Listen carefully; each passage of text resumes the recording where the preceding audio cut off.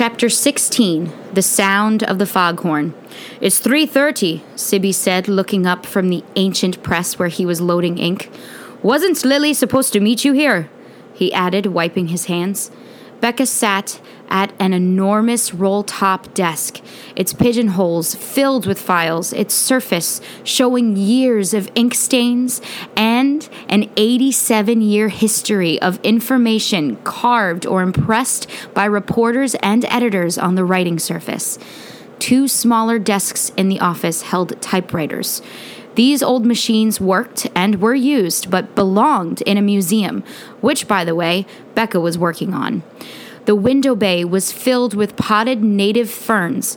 The wide plank pine floors gleamed, and the pot-bellied stove waited to warm the office in a week or two, as Fred got really raw weather by Halloween. Becca furiously drummed on the ink blotter and stared at the door. The Foghorn office occupied the same storefront it had when it opened in 1860, a year of terrible news in America. South Carolina seceded from the Union, which set the Civil War in motion. From the outside, the office was floor to ceiling, approximately 12 feet, of glass. Etched in the glass and bordered in gold leaf was the masthead of the Foghorn with the date. The front door was half glass, half oak. Mom had restored the door, which had long since lost its finish.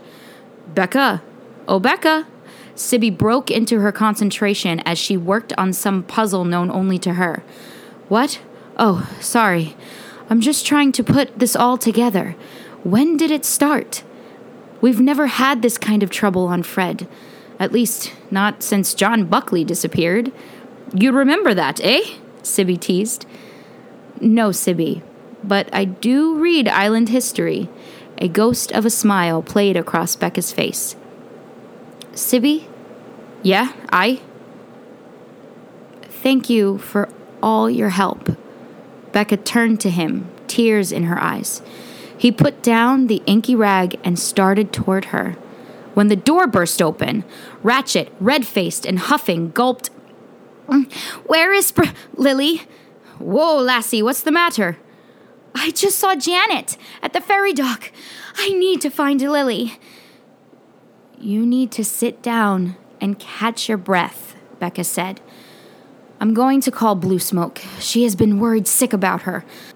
Becca dialed Blue Smoke just as Lily, Wing, Snap, and Bletch trooped into the small Foghorn office.